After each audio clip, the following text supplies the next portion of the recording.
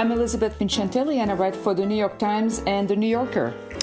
And I'm Peter Marks, theater critic of the Washington Post.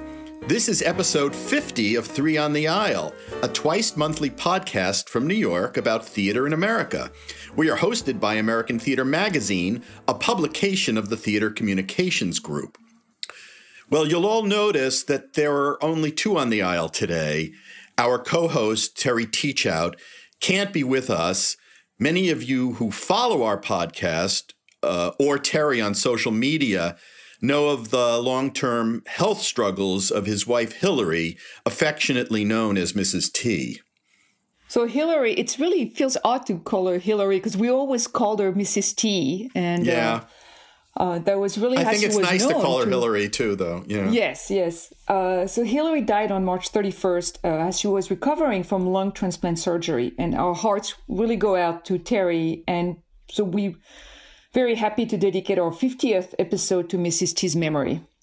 And not only that, an emergency relief fund, a relief grant fund has been established in Hillary's name by the painter Makoto Fujimura and his international arts movement. So if you want to learn more or donate in her name, which provides grants to artists, go to iamculturecare.com. That's spelled out iamculturecare.com.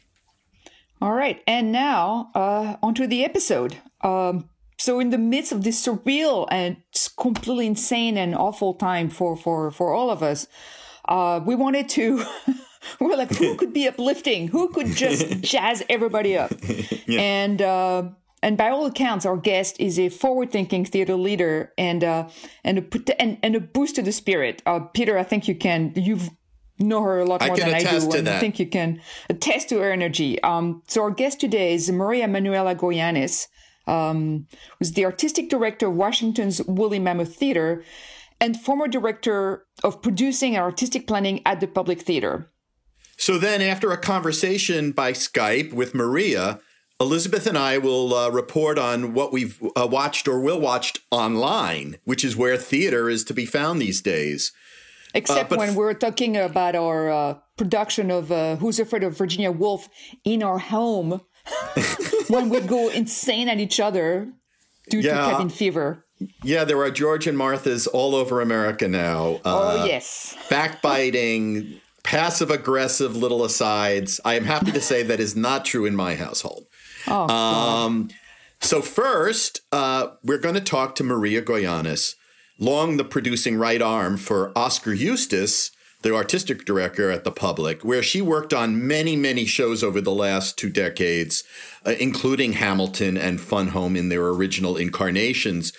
In 2018, she was selected to succeed the founder of Woolly Mammoth, Howard Schulwitz, as artistic director, which is one of the most dynamic and inventive nonprofit companies in the country, in my estimation.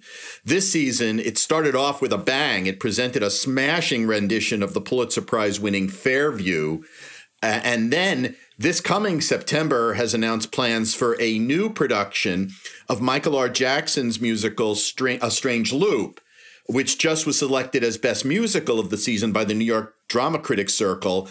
It was going to be a slightly tweaked version that is being readied for future, now God knows when, Broadway development. So that still may be happening. We don't know. And I also want to say that the A Strange Loop won Best Musical at the New York Drama Critics Circle it was one of the most landslide victories that I've seen in many, many, many years. It was absolutely stunning. Wow, that's great. Yeah. Anyway, so so back to Maria. It's no Strange Loop right now. She has to deal with the challenge, which is an understatement, of running a theater that can't produce theater. Maria, welcome to Three on the Aisle. So we're going to jump right into the horror, the live version of Station 11. So what is it like to take the reins of a theater and have your work short-circuited just as you were picking up steam? Oh, my goodness. It's a great question. I feel like that's happening around the rest of the country too. So many of us have recently taken over theaters and are learning how to be artistic directors. And then this pandemic hits. I personally have to shout out the staff at Woolly Mammoth and the board of Woolly. I mean, we're all in this together for sure. And I also feel that way with all the other artistic directors and managing directors. We're all talking to each other constantly, texting each other. We have Slack channels that I now know how to use.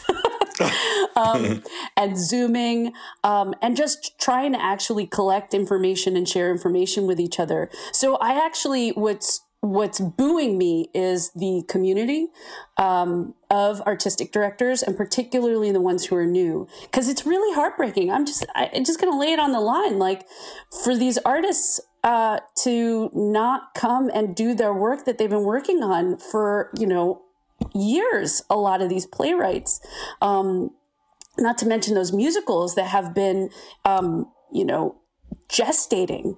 And ultimately, what are you going to do? There's nothing, this is completely out of my control. The only thing that we can do is just try to actually not cancel and postpone and bring them back in some way.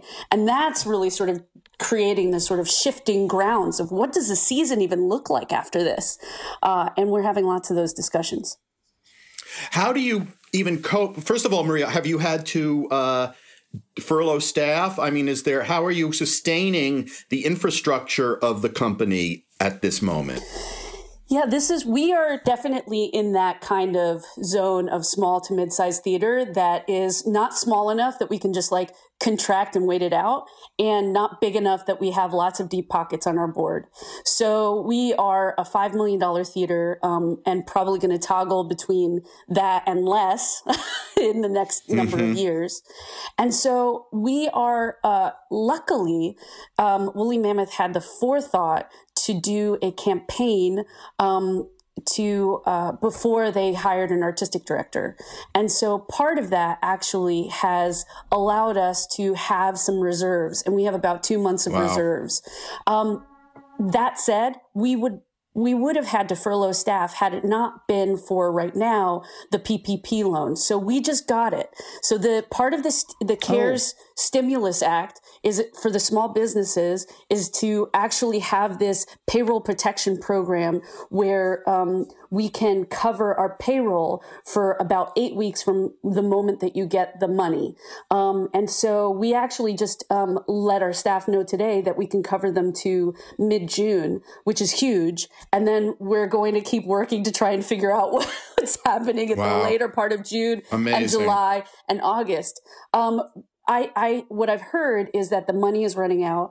We are really lucky. We bank with TD Bank. We just started banking with them only a year and a half ago, and they were able to push through our application. And so we were able to get it and get approved. But I know a lot of theaters that don't have that yet. And it's a little scary because they rolled this thing out and they didn't actually have all the infrastructure ready. So we even don't know what the forgiveness guidelines are. So it's supposedly we will have a portion, have the payroll forgiven, and it will turn from a loan into a grant. And that's what we're hoping. So that's how it's very touch and go. This is not the way that you want to run a theater. So go ahead, Elizabeth. Yeah. We're already hearing that for instance, the Public Theater in New York has just announced that it's not doing Shakespeare in the Park this summer. Clearly, many people already kind of not counting on the summer at all. So we're talking September, October, which is traditionally a busy season. But other people are saying also maybe 2021. So now we're getting into a whole different thing. It's not just adjustment. It's radical changes. Is that stuff that you guys are already thinking about? It's not like tweaks. No, we are all doing massive scenario planning. Yeah. And you're absolutely right. It's not like tweaks. And unless there's a vaccine or something that helps us, it's not just in terms of the physical safety of our audience, but also psychologically. Who wants to sit next to somebody in a 1,000-seat house in September? I don't know what that's going to look like. And frankly, what we're hearing from Governor Newsom in California and even Governor Cuomo, that the unpausing of our economy is going to go in phases. And, most folks are saying that theater is going to be last, like those gathering places for hundreds or thousands of people are going to be last, which is really scary for sure. And so I think that I think almost all of the people who I've spoken to have sort of said the summer is not going to happen. For us, that's the same. We announced this week that we were doing this NSFW festival about sex positivity and body positivity, which, let me tell you, in an era of physical distancing and social distancing, makes no sense. Oh, so interesting. It's so interesting. Mind-blowing. But anyway, so we're going to wait on that. Wow. But wow. When I know, right? When I think about September and October, we're trying to sort of figure out what we could do, how we can change the space so that folks will feel okay sitting, apart from each other. What does the configuration look like? And frankly, it is going to be pretty drastic in terms of earned revenue and what the capacity of these theaters are. There's no question about that. And I know some theaters who are saying, we're just going to come back in January, we're going to call it the 21 season. And they're just going to keep going and do a season from like January to November. So the whole model of how these theaters are built and how we open our shows in September and end in June and then have summer seasons is going to all get upended and is being upended right now. I can't even, I'm trying to put my head around, when you announced the body positivity, those two plays, I thought, oh my God, how of the moment, it's planned for just a few months from now. That's the way theater should be thinking. And like turn around and it's suddenly, as you say, the last thing people want to hear about. It's the 180-degree shift in minds over the period of 2 months is unfathomable to me, which raises the question, Maria, you're a really interesting thinker on the question of, putting your finger on the pulse of the culture. What happens when theater loses the string? There was this kind of building towards each moment that comes after logically or somehow, counter programming against the last moment. What happens when a whole period drops out of our cultural education as a community, and what happens to the work in this phantom zone? As you say, do you just postpone it and push it back? Are you constantly recalibrating in your mind what will work when we do come back and what might have to be jettisoned? For sure. Absolutely. I mean, the fact of the matter is creating a season is a very specific and unique alchemy for every theater.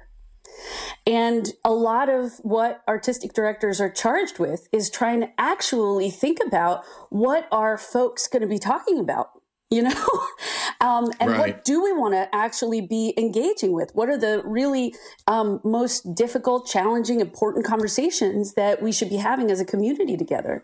Right. This question about gathering and how we gather, I do believe that without actual gathering, society actually lacks a very important space to reflect and grapple on what it means to be human and what it means to actually sort of think about our complexity and differences and representation. I do really believe that. So I don't necessarily think that it's just everything's got to go online.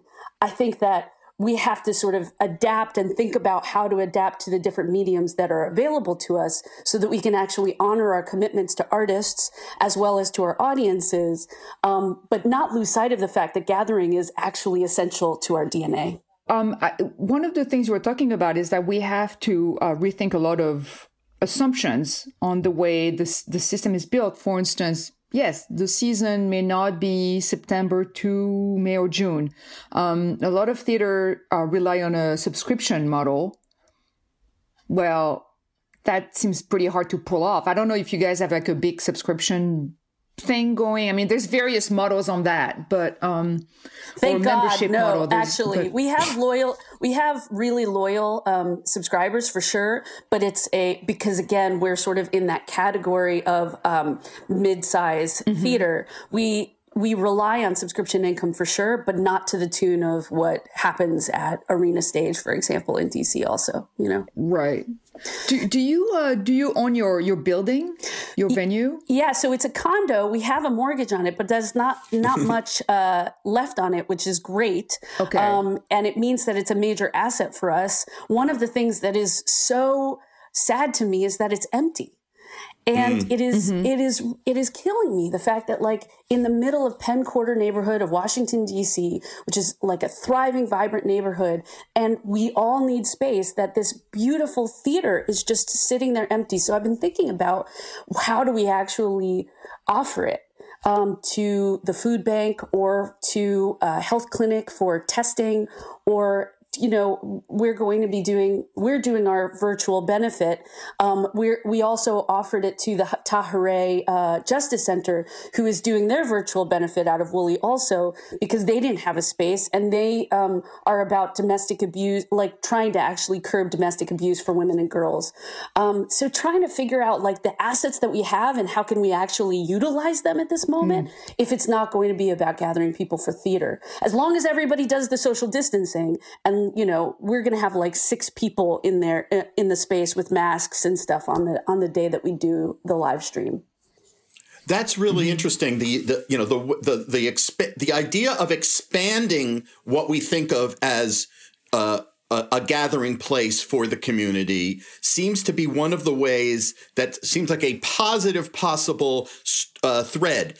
What are you thinking about, Maria? Is this, you know, if we're thinking about reinvention or repositioning, even in the sense that, you know, you're going to change the pattern of the scheduling, maybe short term, of theater events, what about audience? I mean, how does this take it? Is there a way to reach out to people who didn't think of theater before, who might now be possibly brought into the fold? I don't mean as a recruit, like a marketing thing, but I mean as a societal imperative that we make theater more available to more people. I mean, you know, I was thinking about this because a lot of our country hasn't seen Hamilton yet. And the way that they saw Hamilton or have seen Hamilton is from the Tony's telecast that's on YouTube and other different things like that. So I kept thinking to myself, is like, why am I being so snobby about this digital medium of watching theater, and sort of understand that, like, folks who don't have access to come to New York and go to Broadway or pay for those tickets are, you know, I got to see who Jennifer Holliday do Effie on Dreamgirls on the Tony's telecast. And that was a really important part of my upbringing. And so, one of the things that I think is there is a democratization that occurs, even we're seeing in a small way, where, you know, our virtual party would have been 200 people in person going from restaurant to restaurant. And on Monday, we're doing it on YouTube and Facebook, and we already have 700 people signed up. So as far as I'm concerned, a lot of those people, you know, we have family members of staff members in Wyoming and in Ashland and all these other places who don't know anything about Woolly Mammoth and would like to know what's happening there, you know? But can I just say, I just want to, that's an interesting idea. You know, it hadn't occurred to me, but, you know, months ago, I saw Hangmen, the Martin McDonagh play, at NT Live in a movie theater. And someone, when it was coming to Broadway, someone asked me, or several people said, have you seen Hangmen? Did you see Hangmen? And you know what? It caught in my throat because I felt like, well, I had seen it, but it's cheating to say I've seen it. So I have to say, well, I saw it on a screen. You know, I mean, well, Peter, we all know where you stand on this.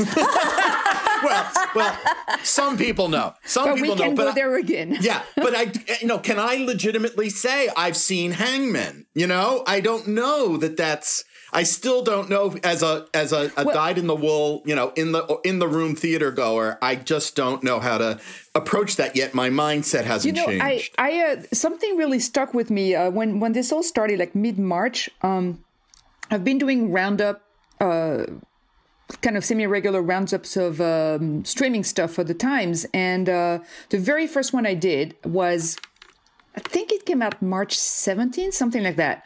So I was talking to a whole bunch of people, and someone from one of the licensing companies, like licensing rights. And the guy was saying, he made an analogy that I had not thought of, and it's really stuck in my head.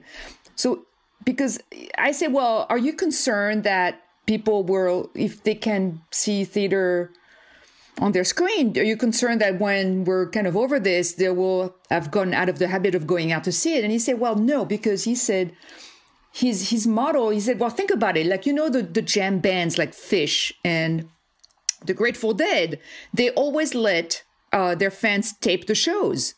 That didn't hurt their business model was based on that because the fans still went to the show, but they tipped them and they had recording and then they talked about them. And he said, well, I think the future may involve something. He wasn't sure, but he said, like, I think this is a business model that is not a bad one to look for because, and what he said is like, showing work means that people are aware of the work and then they want to see more of it. And that could be live when lights comes back. I think what's tricky about it is that let's just be real for a second, right? Sure. When I tape a production and stuff, and I put it out, the amount of revenue that will actually come in from that production, from a taped production, is not going to be the same as in a 1,000-seat house full, etc. So the conversation about it being a business model or a business practice is going to be about an addendum to whatever it is that we're doing, rather than something that I think actually supplants this kind of gathering in some way. And the reason why I'm saying that is because I think we're going to get to a place where we're going to be limited in gathering. And so if we're limited in gathering, are the unions still going to allow us to tape, to be able to share it with folks who aren't able to come? And can we have both of those things actually happening side by side before we can actually be full again? And I wasn't suggesting that you were thinking that it would replace it, but right. I think that the question about how much of a business model, how much we can actually count on from that in terms of revenue is very tricky.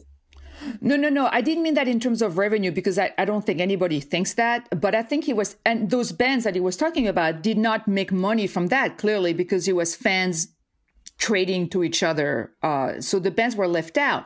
And I think he was talking about in relation to the unions being very careful about opening a door that they then could not close. And I completely understand both sides. He was thinking about it more in terms of like, this is almost more like a marketing tool. It's not a revenue stream.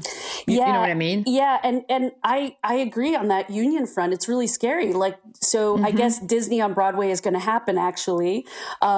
So this issue in terms of those musicians who said, we actually do want to perform. And I know that you're trying to, as head of our union, protect us, but ask us next time or something like that. We're all in uncharted territory here. And I really applaud the unions to actually make sure that folks are getting paid because those freelance artists, I mean, really some of the hardest hits in this in this moment. I thought the same thing. It was the Federation head, not the local president, who was objecting. It was one union leader who was two steps divorced from what was going on. So I think the rest of the local educated him about where their heads were at, which was really great. And hats off to them. I'm glad that's going forward. Maria, I'm in the midst of exploring something that you're an initiative that you're involved in, which is these microplays that you've commissioned of playwrights, along with St. Louis Rep, with Center Stage, with Longworth, and the Public Theater. And we're actually announcing a whole new batch. Berkeley Rep is coming in. The Kennedy Center is coming into it. The Old Globe is coming into it. The Playwrights Realm, we're announcing a whole bunch. It's for home performance, right? Yeah. I mean, this is you want to just explain what that is? Absolutely. So it's called playatHome.org, and it is micro commissions to playwrights. So we, each of the theaters chose a group of writers to give $500 to write a 5 to 10 minute play. And that play, the guidelines were to make it unproducible. So don't worry about it ever being produced. So you can actually, have all of the things that you've ever wanted on stage happen. That they would be, multi-generational, meaning that they could be played in family settings, i.e. for the Woolly writers, we had to just say, don't curse. And then also the last guideline was to just think about inspiring joy while folks are at home. So we have so many scripts. Actually, I don't have the numbers of the number of playwrights, but we have so many on there. And the stats I can tell you is those plays have all been downloaded over 8,000 times as of this podcast. And we have all collectively given out $37,500 to playwrights as of this recording. That's an amazing thing for all of us to come together to do that. And I think, and you actually got to Zoom bomb one of them, right? You were I did. Yeah. I was in the room, the Zoom room with a play by Lloyd Sue that was done in New Haven on Zoom. And I watched this wonderful 12-minute play and watched the reactions of the people watching it. It was performed by 2 board members, I think, at Long Wharf. But there was a wonderful joy, that's the word for it, in the space, sharing this piece of art with everyone else that was written for this moment, made it very personal and very special. And it was a real play. I mean, it wasn't a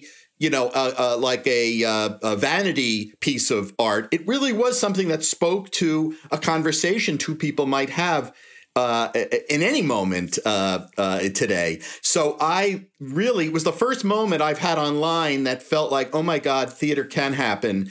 It made me wonder, Maria and Elizabeth, is Zoom a platform that has potential beyond what we're imagining it to have? Are we learning something about how audiences can converge online, and that sort of in the round experience almost of looking at other audience members across the way, is just sort of flattened on the screen? Is that all that sort of ephemeral feel that happens when you're watching a piece of theater unfold before you? Is that have an elastic ability on this platform? I would say it's different, right? It's going to be different just because I fall into that category of like, I'm really excited for online content, but I'm excited for online content that is specifically made for that platform. Right. And it's not enough to just say, you're just going to do the same thing you would have done in the theater online for me. But I do think that there's lots of possibilities. I've been really inspired by, not just being part of this cohort for Play at Home, but I've been really inspired by the virtual writers' rooms that have been happening. So Susan-Lori Parks is still doing her Watch Me Work through the public, which is basically a writer's room with a Pulitzer Prize winner. And you can just go free and online and be writing in a writer's room with her. I've been really inspired by even just like thinking about how to galvanize artists in this moment and help them be even more employable. So have you heard about hireartist.org? No. Oh, I heard about that. I haven't. Yeah. Vallejo Gantner, who used to run PS 122, helped spearhead this thing called hireartist.org. And it is essentially like, hey, listen, you want to learn Mandarin? Hire an artist to help you. Oh, wow. You want to learn how to knit? Hire an artist. They have all of these skills. And so it's basically trying to figure out how to put money into folks' pockets in some way. So the thing that the internet is really amazing for is aggregating data. Right. It has no boundaries in terms of geography. It has a different kind of authenticity because, look, I'm sitting in my room. You get to see my You know, Peter, you had no idea I had this lamp before, but now you know something about me. I want it. Listen, I'm starting Hire a Critic where we'll watch you and just mercilessly analyze your behavior. I don't mind actually sending a challenge to you two about this too. I do feel like there is something, not necessarily a Hire a Critic, but I do feel like there is. You all are our industry's local celebrities. You are. I've said this to Peter already. Folks know you, they read you, they need to hear your voices, either on this podcast, but in your writing. And the question that I have is, particularly in this moment where it is all about how we talk about the theater, how we actually break bread in some way, what are the ways that also the critical community can come together and talk about the theater and help us all learn how to talk about the theater. It's interesting because we've had that debate here among, like, with Terry, especially because Terry has reviewed plays that were streaming, and reviewing that's a whole different thing. But okay, so if we're going to settle into this for a while, like, is this something we need to consider more? I think he was the first one to do that. I think I think there's a way to do it in this platform. There's something. Have you heard about The Jar? No. The Jar is out of Boston, and what it does is it convenes groups of people, like about 12 on Zoom now. They used to do it live in a room, with people getting together. It's all about getting a diverse community together. People invite other people on, and you're supposed to invite people who you wouldn't ordinarily meet up with. So it might be someone who isn't like you in any way, shape, or form. And you get together, and one of you brings along a piece of art, either a reading or a piece of music or a video, a short video or a music video, whatever it is. And then you convene for about an hour, an experience of talking about the piece. And it's very egalitarian. You bring, it can, and I participated in one the other night, and it was a dance piece on the stage of a church, but it was a modern dance piece. It was quite lovely. It took about 3 minutes, but it triggered an hour's worth of conversation. And again, it was very egalitarian. People who come from all walks of life. We all talked about it. We went around the Zoom, and that may be one way to do this. Well, so I think I think something like that is a really great idea, because one of the things that I feel like it was happening before this pandemic was this question about actually theater journalism and its place in the field.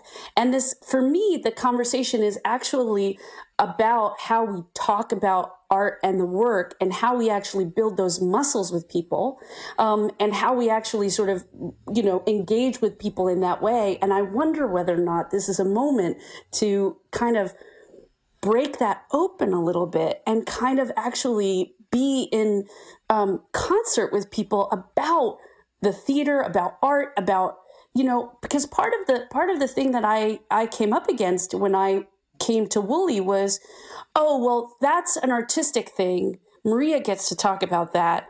I don't get to talk about that. I'm in development. And I was like, didn't you act first? You weren't like right. You weren't like a development person when you were 15, were you? Because I remember you telling me that you were in Little Shop or whatever it is and that kind of stuff, and that's how you fell in love with the theater. So you obviously have some opinions, right? Right. So one of the things that I feel like I'm excited about is sort of breaking down those barriers in some way, so that actually folks can feel like they can be part of that conversation. And can really feel connected in that way and engaged in that way. And I think that you all can actually help us do that. These podcasts help us do that, but I think that there might be other ways, because, your jobs are to actually understand the continuum of the field, right? And how, and what's been happening to get us to this point? What are the trends, and what are the trends that we're thinking about in the future? That, that's something that you bring to the table that really, is rare and important. I'm curious, for instance, as to whether people will look for comforting stuff, material, when they're ready for theater again, or if they're going to want something to kind of a little bit more provocative, or that. Well, I would hope the latter, because we only do that. I'm going to hope for the latter. But I feel like this question goes to something that you had mentioned actually on an earlier podcast of like, are you nervous that people are going to play it safe? And I think we really can't. We have to do the most exciting possible work, or else we're basically digging our own graves here, and that's going to be hard because the numbers aren't always going to add up, but they don't often add up in the nonprofit theater, And so how do you actually take that and hold both of those things at the same time, Are you trying to gently tell me that you're not going to do a Neil Simon season? Because this conversation has to stop right now. I know, right? I mean, yeah, the day that Neil Simon happens at Woolly Mammoth, it will have to be done by, who would I get to do it? Liliana Blaine Cruz. If she comes to you, if Liliana Blaine Cruz comes to you and she says, okay, I want to do Barefoot in the Park, like, come on, you wouldn't want to see that. I would. That would be interesting because I know that her take on Barefoot in the Park would be very different from traditional takes. And so I would actually think about that. So if Liliana's listening to this and you want to do some Neil Simon, come and talk to me about it for sure.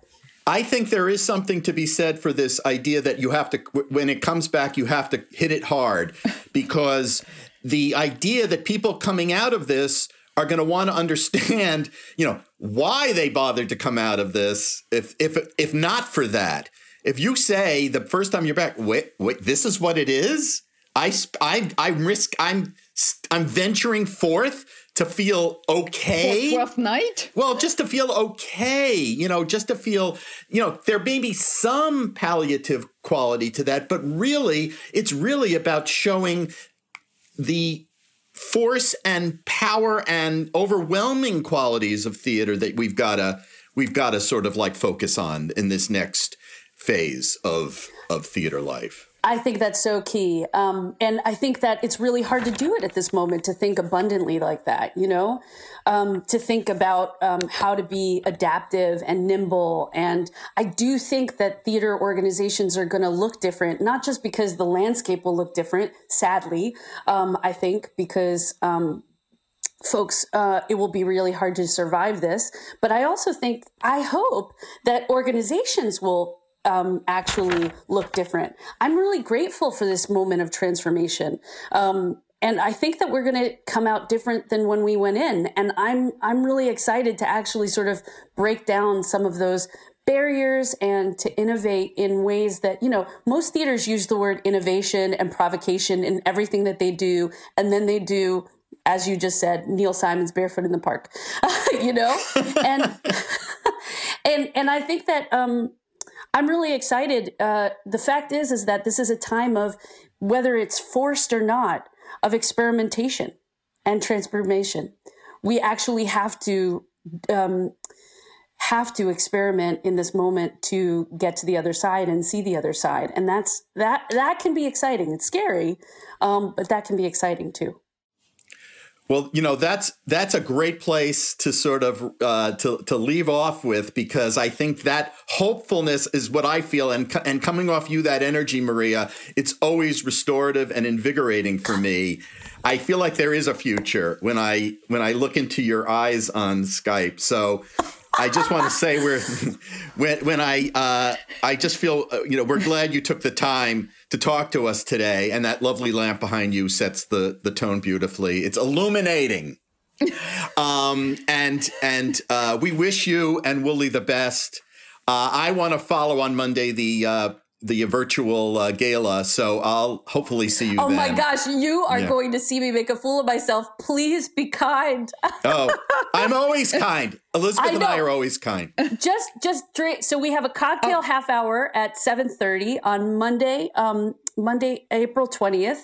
And then the event starts at 8:00. So just make sure that you do every single cocktail that we ask you to make at 7:30 and then watch the show. God. And then you're going to have the best time. Yeah, exactly. Drunk is always a good review. That always guarantees a good review.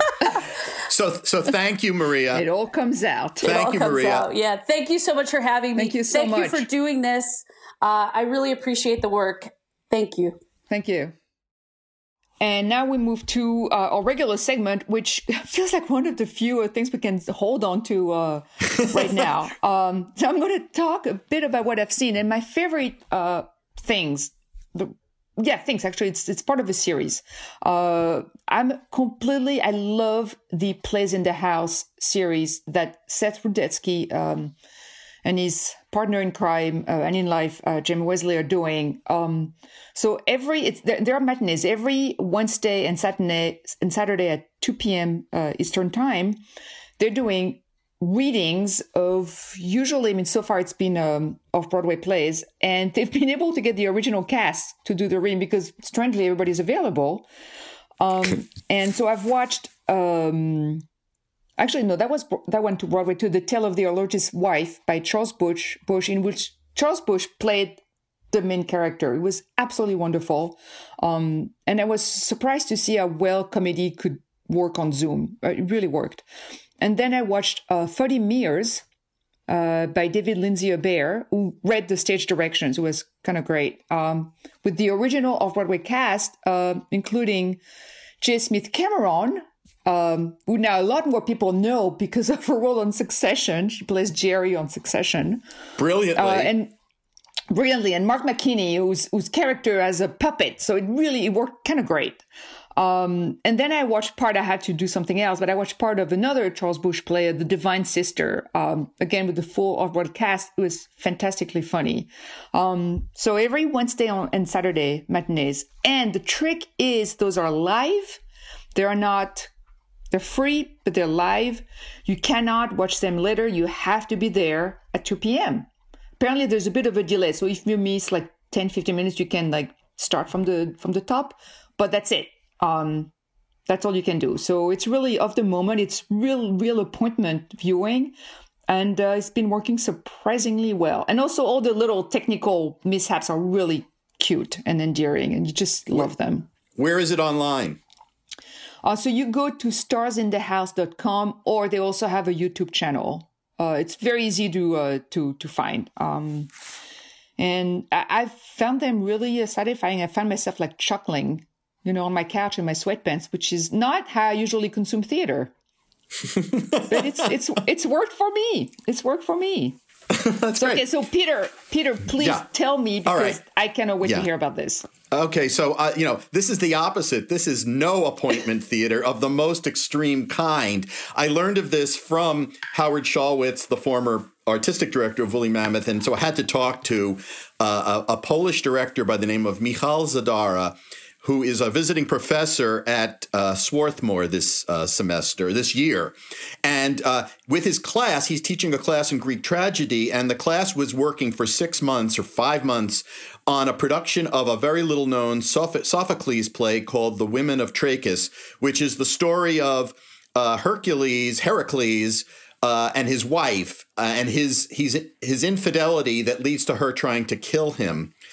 And it was supposed to be done on a stage, and it can't be done now. The school went on hiatus, and there's nobody there. And that's literally how the show is going to be done, as something you can't see. To get your head around this, there's no set, there's no actors, there's no audience, but there is a show that no one can look at. It's going to be triggered by a computer it's a 32-minute set of images that have been compiled by the cast on several computers that in an empty theater will take place. It opens April 24th. And so I said to Michal, "Oh, so it opens." He says, "Well," I said, "What opens?" And he said, "Well, nothing." He said, "There's no way to see it." He said, "It's an expression." God. No, it's an expression of where we are in terms of the state of the theater right now. And what gives it volume for me is the fact that they worked on this meticulously. They put together a text, their own text from various sources. They explored the characters in depth in this class. The work that went into it from an entire team, including the classics department, and he's in the theater department. It was extraordinary. So the idea, it's going to run for the length of the show that was supposed to run, beginning April 24th, but there is no way to access it. Only Michal knows it's happening because he's going to turn the computer on. So I don't, it's somehow fascinating to me. Just the mere fact, knowing that it's happening, I think that it enters your consciousness as something that can't happen, has some texture or some reality to it that otherwise it wouldn't if they just canceled it. So I don't know what it is I'm going to feel when I think about it and it's actually going on that I can't see and no one ever will. Are you going to put a reminder on your phone? Yeah, to totally. Remember to think about it? Well, it's not. I'm just going to be aware of it. I'm going to, because it's entered my bloodstream in a way that it never would have if I had just read about it, hadn't known about it. But now I know I'm going to write about it because it's so intriguing to me in a sort of existential way. Because it really is.